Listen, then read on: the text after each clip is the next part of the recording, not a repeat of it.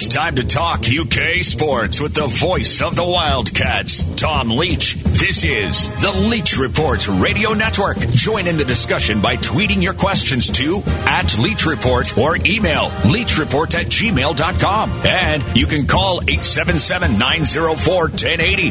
Now, along with an outstanding lineup of guests and broadcast to the most passionate fan base in America, the Big Blue Nation, here's the voice of the Wildcats, Tom Leach.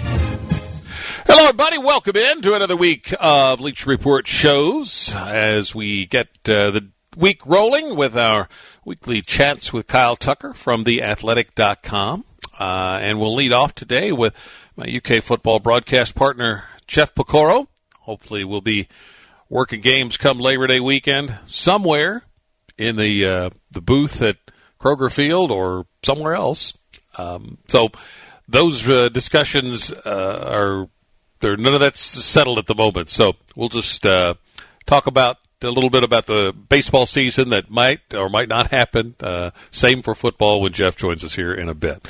Wildcat News of the Day is a service of Cardinal Point Financial Group. That is a private wealth advisory practice of Ameriprise Financial Services.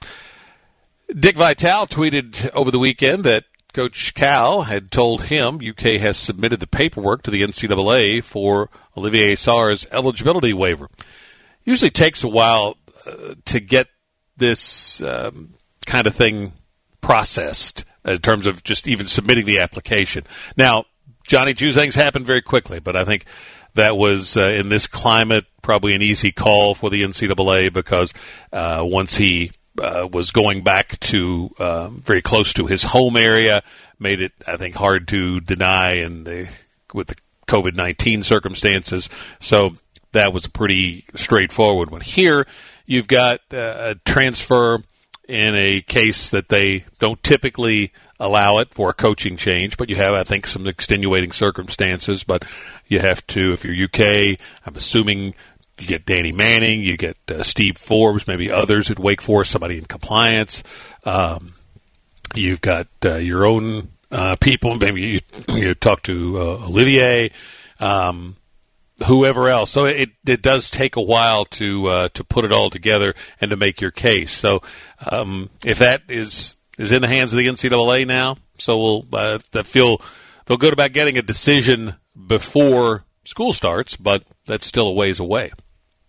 Florida's governor has signed a bill that allows college athletes to get paid endorsements. This is effective July of next year, which to me just again underscores what I don't understand the ADs at Duke and North Carolina.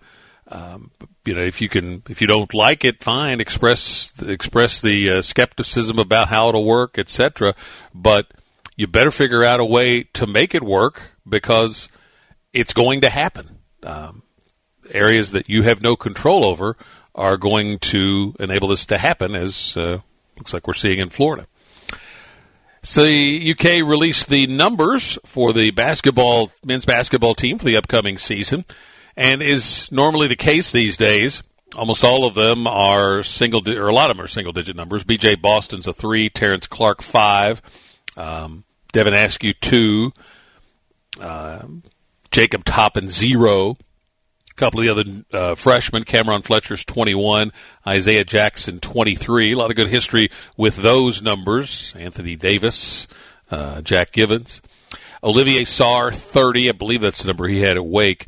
Lance Ware 55. I was just glad to see that one because it seems like nobody picks the larger numbers anymore. Great tradition of Dan Issel's 44, Jim Andrews 55. Lance Ware is going to wear number 55 this season. A couple of others, Davion Mintz number 10, Isaac DiGregorio will wear number 15. ESPN's Marty Smith has a nice profile on former Wildcat Jeremy Jarman, who's part of our UK broadcast crew for football season. Jeremy, of course, works in the healthcare field now, so that's the focus of the piece. So you ought to go check that out when you have time. Jeremy's, in a situation where it's, he's on the front lines. So and he's got a new son. What I think he told us about 4 months old. last time he was on with us. So certainly keep Jeremy and his family in your prayers, because he's in the healthcare field and working day in and day out, right up close to this COVID-19 cases. But it's a great story. You can check it out at ESPN's website. UK's Carson Coleman, relief pitcher, has signed a free agent deal with the Yankees. He originally pitched for Lexington Catholic and went on to UK, and unfortunately didn't get to have much of a season this past year because of the circumstances. And our Claiborne Farm Road to the Triple Crown updates began this week with the first leg of the Triple Crown coming up Saturday, the Belmont Stakes. That still seems weird to say, but the Belmont Stakes is coming up Saturday in New York, and trainer Steve Asmussen has added pneumatic to the field for the Belmont. He ran, I think, last time off the board behind Maxfield at Churchill Downs last month. Basin, who had been targeted for the Belmont, they're going to move him to the Toyota Bluegrass Stakes at Keeneland instead. And our Keeneland Select Race of the Week, we gave you a good one, 14-1. She's a Julie, a winner, the Grade 1 Ogden Phipps on Saturday. Links to the stories that we talk about each day can be found on the Bud Light Leach Report page at TomLeachKY.com. Heading to a break, Jeff Piecoro will join us when we come right back. It's the Leach Report Radio Network.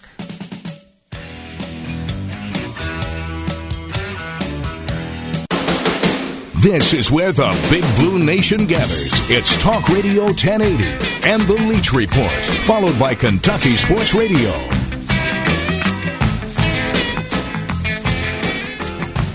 Welcome back into our Monday show. We go to the KentuckyHempWorks.com hotline to bring on Jeff Piecoro from the UK Football Network and the Reds Network. So you're going to be getting to work any Reds games? They're going to play baseball? Can we talk football? It kind of looks, Tom, like the bottom line here after the so-called negotiations for the last couple months is that it's going to be the order of the commissioner, and that's going to be a 50-game season, basically, that is in their CBA. So he can order them to play, and that's what's going to happen. And so it's going to be a very short season of 50 games, and now the only thing is, when is it going to start, I guess, is what everybody's waiting on, that final shoe to drop, so to speak. I remember, I think it was the 84 Tigers, who I remember just because Sparky was managing them, so I was rooting for them. I want to say they started like 35-5. So a 50-game season could be a little crazy. Yeah, no, you're exactly right. And I think the 90 Reds started unbelievably that out of the gate, and then only played like 500 ball for the last 3 months of the year. But, the problem with that is, you look at Joey Votto the last couple of years. He started really slow out of the gate the first month. If that happens, this team's in trouble. You can't start out, 2-8 or something, because then you have to play, 750 ball for the final 40 games. So, it's going to be, you got to hit the ground running. It's going to be a very interesting short season, to say the least. I mean, they don't even play 50 games. They play more than 50 games in rookie ball, so it's going to be interesting. What are they going to do in terms of the lead-up if they go that route? It'll be about a 3-week spring training, which will be at the team's home site. So the only teams that are different is Toronto right now, because you can't come in and out. You have to be quarantined all out of Canada. So it looks like they're going to be at their spring training home, which is in Dunedin, Florida. And then the other places, the other two places that they're worried about a little bit is New York and California, because, they've been hit and ravaged a little bit more than a lot of the other states. But as of now, everybody will spring training for about 3 weeks at their home. So it looks like the season will get underway probably the second or third week of July. And again, it just depends on when he puts down that executive order. But the one thing the players don't want to play, deep into the winter, because there are some decent teams that are, you're going to play in mid-October, Halloween in Colorado or Minnesota. I mean, those are two pretty good teams. Or Cleveland, it'll be a foot of snow there, in Colorado and Minnesota. So that's your problem right now. But yeah, it looks like it's probably going to be about 3 weeks. But again, we're just waiting for that announcement, which hopefully will come sometime this week. So you think it will be this week? We'll have something said. I would think so, because they want to get started, as soon as possible. There's not going to be any fans. And it's going to be real interesting. What we've heard so far, Tom, is that the announcers on TV and radio will not be at the ballpark either, home or away.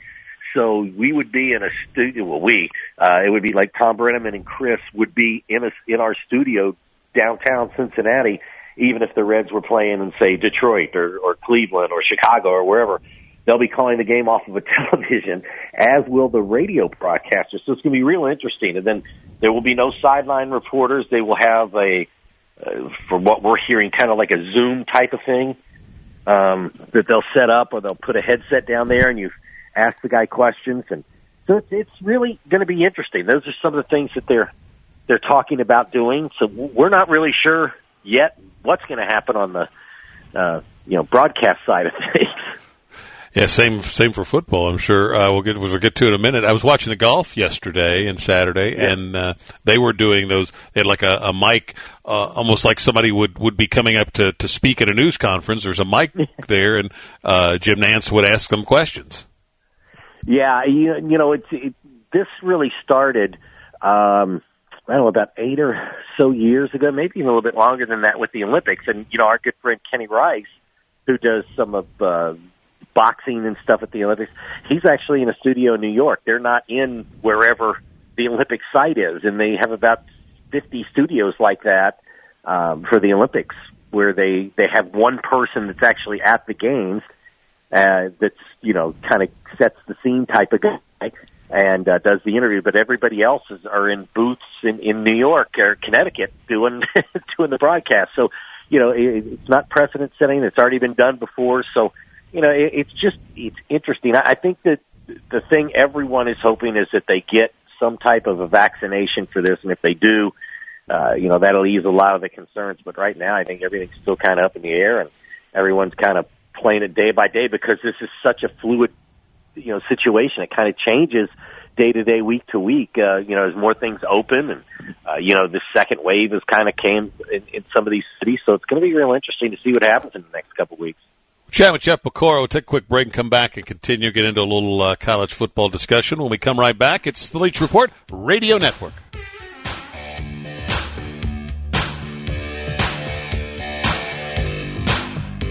This is the Leach Report on Talk Radio 1080. You can interact with the show via Twitter @Leach Report. Now, here's Tom.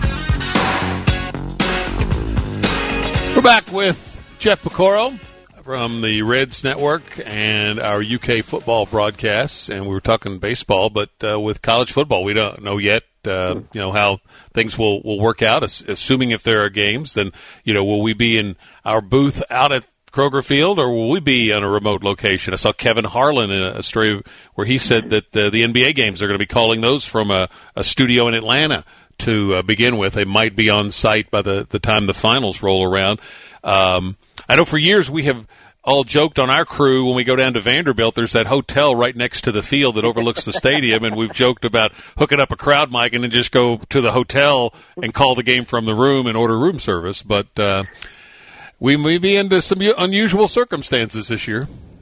Yeah, Tom, the thing that's interesting to me, though, is I understand with basketball because you're right on the court, and the players, sometimes the ball, you get the ball comes over to you and the players come over to you and things like that. But especially in football and baseball, you're 200, 300 feet at least from the field, or more than that. In some of those football stadiums, the press boxes in second and third. Tennessee, goodness gracious, it's in another state. Fly underneath us there, yeah. So it's just interesting the way that some of these things happen, or how it's going to work out too. And you talked about the football players. I saw that Houston, had players on campus that, much like Kentucky has. They had to shut down because, 6 or 7 guys, had coronavirus. I don't know what's going to happen. Yeah, I think the Houston situation, I read that where most schools, and I think Kentucky is in this group, were testing everybody when they came back, and Houston was not. They were just only testing guys that had symptoms, and so there were some guys that were asymptomatic that showed up, and so that's, I guess they were trying to maybe save a little bit on the cost of testing. I don't know, but that was one of the extenuating circumstances there. It's, I think for Kentucky football fans, Jeff, everybody is so excited. I know you look at some of the preseason publications and that excitement's not reflected, but I think within the Kentucky football fan base, there's a really tremendous level of optimism that they don't want to see this season snuffed out from. No, and there should be. I mean, this is what Mark has done is remarkable in the short time that he's been here. And you get two of the best offensive linemen in all of football. You got actually three if you got to include Drake, and that their offensive line has been ranked second in the SEC, only behind Alabama. Nationally they're in the top 5. And they've got a stable of running backs. They're deep on the defensive side. Obviously, Chris Oates is a hit, but they're stacked over there.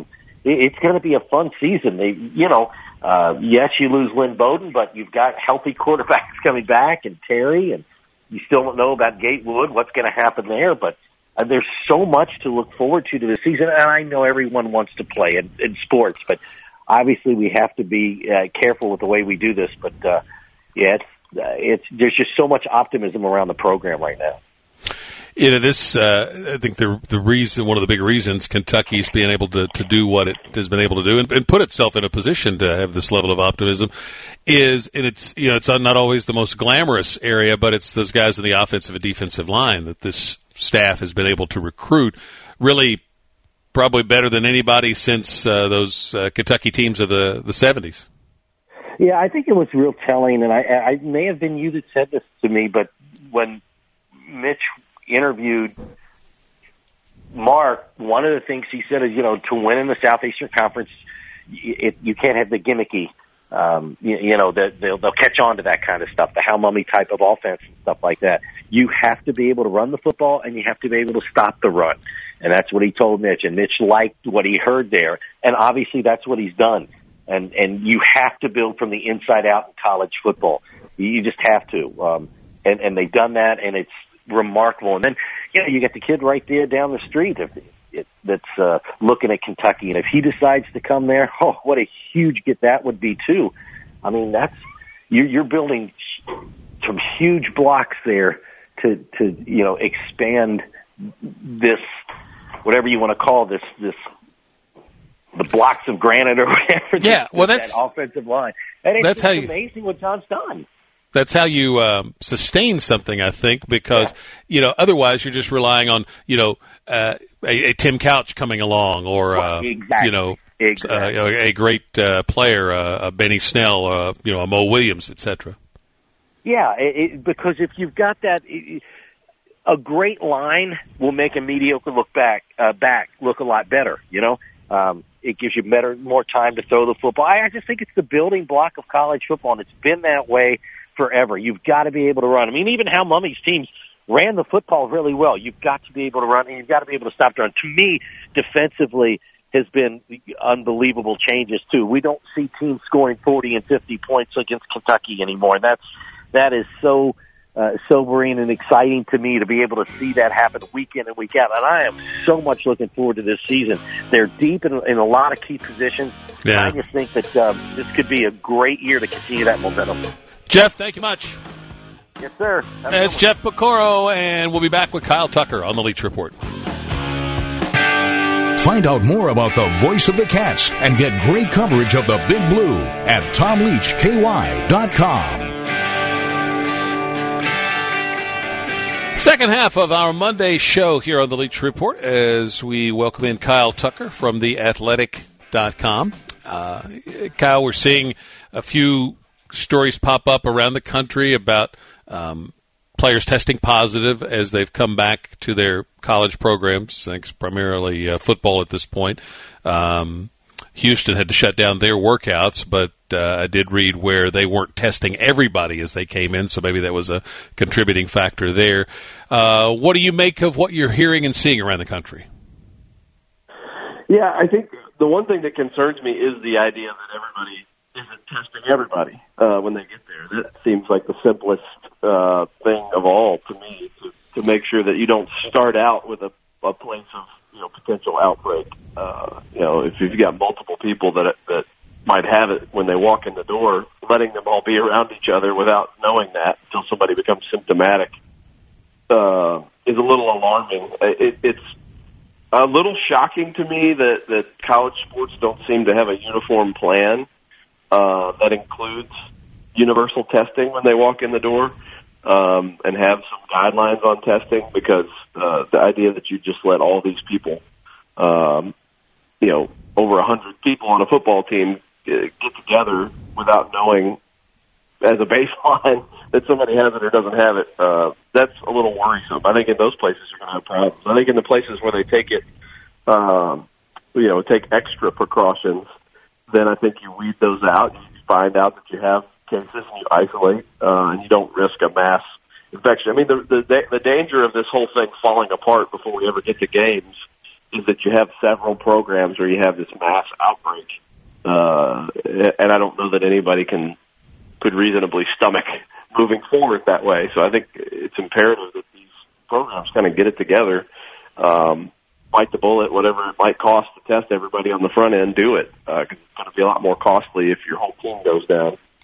One of in terms of the cost aspect of it, one of the stories I read over the weekend, it said for basketball teams, I'm not sure why it would wait, but the story was saying by basketball season they would be NCAA teams would be doing pool testing, which is something I know you're familiar with. We had a local doctor on talking about it. There's a Lexington-based company that has been involved, has been on the front lines of some of that discussion, and they're doing the testing for Keeneland and Churchill Downs, I know, and as far as I know, they've not had any issues yet. So that's something that would greatly reduce cost, and I would think seems feasible when you're dealing with, even 100 or so football players. It's much different than a crowd of 50,000. Yeah, I mean, and if you do the pool testing, even with a group of 150 people, that's only a handful of tests. Mm-hmm. Just to right at the start to say, okay, we don't, this group of 30 and this group of 30 and this group of 30 don't have any positive tests. This group of 30, somebody's positive at least, and then you run individual tests. Now you've tested 150 people with 35 tests instead of 150 tests. So, I would just hope that people would do the basic on the front end, make sure everybody's good to go before they walk in the door. You're obviously going to have some things pop up. I don't think it's super alarming that people are testing positive. That's going to happen. I think everybody's prepared for that and what to do then. But you've got to mitigate, widespread issue, because at that point, then you do have to do what Houston did. You got to shut it down until everybody's back, back healthy. So I think you're kind of shooting yourself in the foot if you don't do everything you can do to weed out individual cases. Like you, I would assume that schools were expecting some level of positive tests as players came back. The other assumption I have is that they would think that once they get them there and get them into the safety protocols or whatever, that they can effectively manage it and mitigate any one or two that flare up. It's once they've been there a few weeks, and sometime in mid to late July, if there's or August, there's a few outbreaks, then it becomes very problematic, I would think. Yeah, I think that's exactly right. And John Hale just tweeted from the Courier-Journal. According to UK's return campus plan for the football team, return to campus plan, newcomers can start their screening process today. The second wave of returning players who were cleared in the screening process last week can start workouts today. And so it sounds like Kentucky has a good plan of getting guys here, putting them in a screening process before they're ever allowed to be involved in activity, and then when everybody's good to go, then you introduce them to the group. I just think you just have to be smart right now. I am sort of on edge about, I'm not sure every school is doing the right thing because there's not a uniform plan, and so I have this uneasy feeling that some of these people who aren't taking it seriously enough are going to ruin it for everybody else. Talking with Kyle Tucker from theathletic.com. We'll take a quick break and come back and get into a story that he did last week on Coach Cal. It's the Leach Report Radio Network. We'll be right back.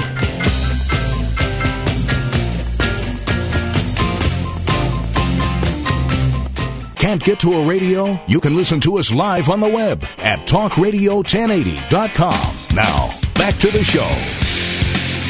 Kyle Tucker's on the KentuckyHempWorks.com hotline with us from theathletic.com, where you can go and read his latest story about Coach John Calipari in the role of villain throughout his coaching life. What was your motivation for going down the road on this story?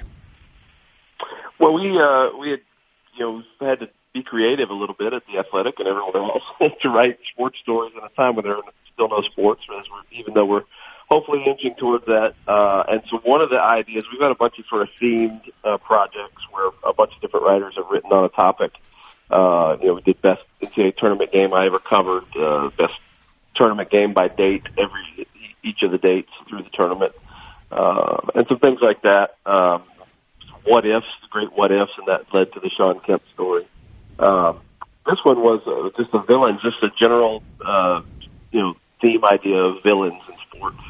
And so to me, which the rest of that project is coming out somewhere further down the line. I think they wanted to go ahead and run this one because they liked it and wanted to get it out there. And it also sort of played off the story I wrote the day before about Calipari taking a stand and all the things that we're seeing right now, racial injustice and some of the, just strife in America about that and some of the things Cal has done to be a leader in that area. They sort of played off each other. You see that, and then the idea of Cal as a villain. And where it started out for me was I've always thought of Cal as a willing villain, like one of the most willing villains. You don't like me, fine. I'm going to lean into that and sort of play the bad guy, and that's fine by me. But as I talk to people, sometimes you have a story idea and it changes. As I talk to people for that story, Larry Brown, his earliest mentor, John Chaney, even, who famously came screaming into a press conference he wanted to kill Cal. If anybody was ever going to think Cal was a villain, certainly John Chaney did at one point. Rick Barnes, who's known Cal since the 70s, Dan Wetzel, who's covered him since he was a student at UMass, so for 30-odd years. All of them sort of changed my mind on that no, Cal didn't want to be a villain. He wants to be respected like his peers. He wants to be in the club, but he's always sort of been an outsider because he started young. He started having success really young as an assistant recruiting. He went to UMass as a young man and took him a little while to get it going, but had success at a very early age. And he was an agitator. He was willing, knowing at places that he had, like UMass and Memphis, where they didn't have this great tradition necessarily, that he was going to have to sort of build the excitement about the program. So he was going to have to pick some fights. At UMass, he picked fights with as everyone called it, sort of the New England basketball establishment. Jim Calhoun at UConn and Jim O'Brien at Boston College. Cal's, barking at him saying, play me. Why aren't you going to play me? Are you scared to play me? And taking shots at them.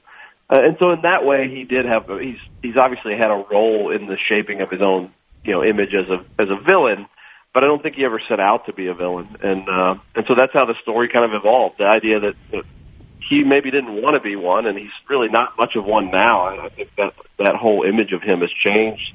I think the idea of him as a renegade or whatever, as a rule bender because he's had, two Final Fours vacated. By the way, neither of which was tied to him directly. I think that all changes as you see other things happen. I mean, look at where college basketball is right now with all the investigations and the FBI, what they've turned up on some big-name programs, some big-name coaches, and some really unseemly things, none of which Calipari or Kentucky have been tied up in. It gets a lot harder to look at him and go, oh, yeah, this guy is the villain of college basketball right now. I think that has changed. Yeah, I got lost patience with all of any of the vacated Final Four stuff, and this was long before Calipari ever came here. When Dukes didn't get affected in 2001 for Corey Maggette, and his relationship with an agent, which was the same kind of stuff that had, whether it was Marcus Camby or a lot of other players, Western Kentucky, back to Jim McDaniels even. And it's like, okay, it's Duke, and so they were speeding, you just chose not to write them up. Right. It's like, okay, it's undeniable that he was taking things from an agent. Of course. And then they've had a few actually at Duke of situations like that. And look at it now. I mean, we're in the middle of this lawsuit with Zion Williamson, where some pretty eyebrow-raising things are coming up, where it's getting harder and harder for everybody involved to deny that he was taking some money from somebody while he was at Duke. And so, go ahead. If you look at Duke, you look at Carolina with the academic scandal. I mean, yes. It has gotten Arizona. Kansas is facing 5 level 1 violations. And you've got a coach in the conference at LSU still employed who's on federal wiretaps talking about offers, making all strong bleeping offers to 5-star recruits. I mean, the idea that you would look at Cal and go like, this is the undisputed villain of college basketball with everything else going on. It's kind of silly. And it's interesting too, like to hear somebody like John Chaney, talk about how their relationship evolved. They're good friends now. I was going to say I was going to go there because a couple of, it was maybe the last season or season before, we were doing Cal's radio show at the studio instead of on location, and I could see him out in the hallway talking to somebody, and I'm kind of tap dancing, as we call it in the business, waiting for him to come in for the segment, and he's finishing up a phone call, and it was with John Chaney. He'd called to wish him a happy birthday, and they have a genuine friendship, which I'm sure nobody that night in that blow-up between the two of them would have believed would ever happen. Yeah, and I had actually written a separate story last year on the 25th anniversary of the famous press conference about their friendship, and Chaney told me then, at one point he had, I can't remember, hip or knee or some kind of surgery, and was in the hospital, and he said, he didn't even know, 1, how Cal found out, or 2, how Cal found out what hospital he was in, but it's, hospital phone rings, and it's John Calipari calling to check on him. And, Cal is, at one point when he was at Memphis, he had a player miss some huge free throws, and he put him on the phone with John Chaney to talk him through, you're going to be okay. And Chaney's theory was just essentially that what a lot of the people I talked to for that story was, he was young, he was brash, he wasn't afraid to sort of, pick a fight with the big, with the big bad, guy on the block, even though he was the new kid on the block. And when you have success early, people want to tell folks like that, I think Chaney said, stay in your lane. Everybody loves to tell somebody to stay in their lane. And he said the one thing Cal's never going to do is stay in his lane. Maybe that makes people mad, but it doesn't necessarily make him a villain.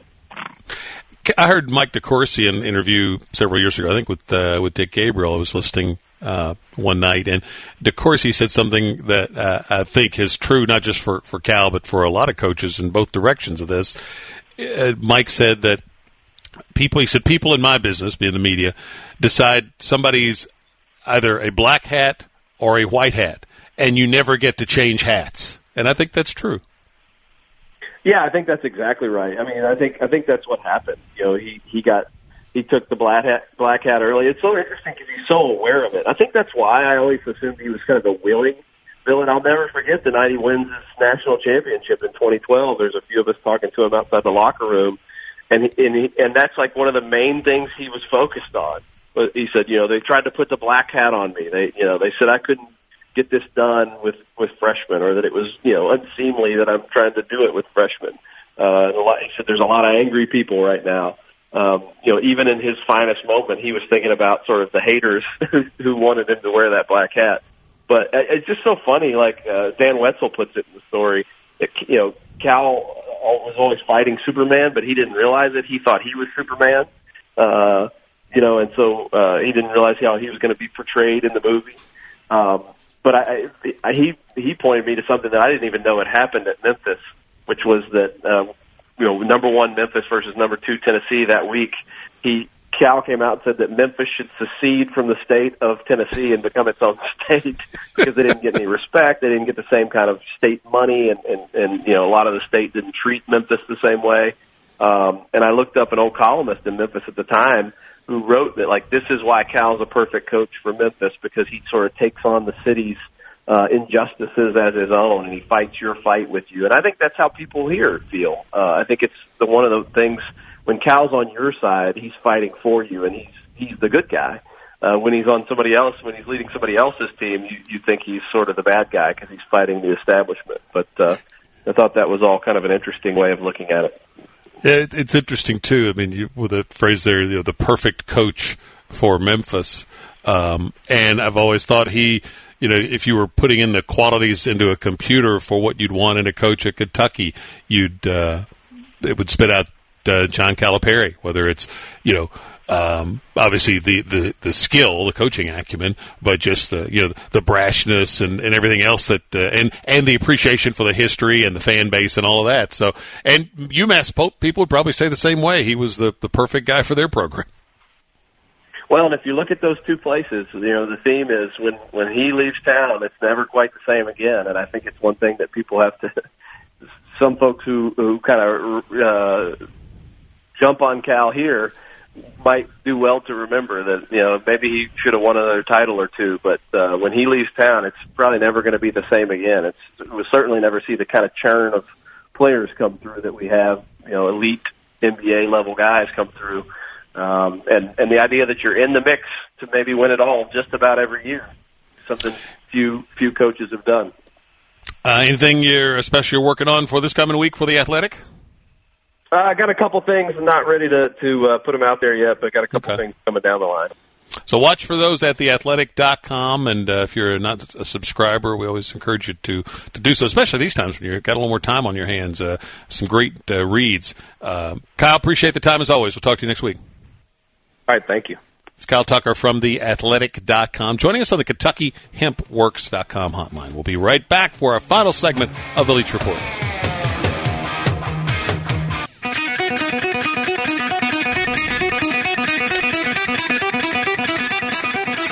This day in Wildcat history, it's a couple of birthdays. Guy Strong, former Wildcat and a legendary high school basketball coach and college coach, celebrating a birthday today. Had a successful run at EKU, and then had some great teams over at Clark County when I was doing some of their games in the mid-'80s. And then our buddy Dwayne Peavy from UK Athletics, celebrating a birthday today as well. Andy Katz from NCAA.com ranked the top 10 college basketball defenders of the past decade. Anthony Davis, number 1 on the list. No surprise there. Willie Cauley-Stein came in at number 7. So 2 Wildcats on that list. Condolences go out to the family of Bill Ransdell II. He's the father of the mid-'80s quarterback at Kentucky, Bill Ransdell. Mr. Ransdell, the elder Ransdell, passed away recently. UK Football tweeted out that Bill II had an 88-yard run against Xavier that ties for the second longest in UK history. So, again, condolences to the Ransdell family there. Our friends at Claiborne Farm are presenting our coverage of the first leg of the Triple Crown coming up Saturday, the Belmont Stakes. We'll be giving you some updates throughout the week, and Dick Girardi's coming on Friday to talk about it, and Kenny Rice as well from NBC, who will actually be on site working at Mark Story has an article in the Herald Leader about that. We'll talk with Kenny from up at Belmont Park on the Friday edition to the show. All of our coverage of the Triple Crown this season, once again presented by Claiborne Farm, doing the usual, unusually well for more than a century. See you tomorrow on the Leach Report. Thanks for listening to The Leach Report. Make sure you check out the podcast page at TomLeachKY.com whenever you miss a show. And be sure to follow The Leach Report Facebook page. If you have a question for Tom,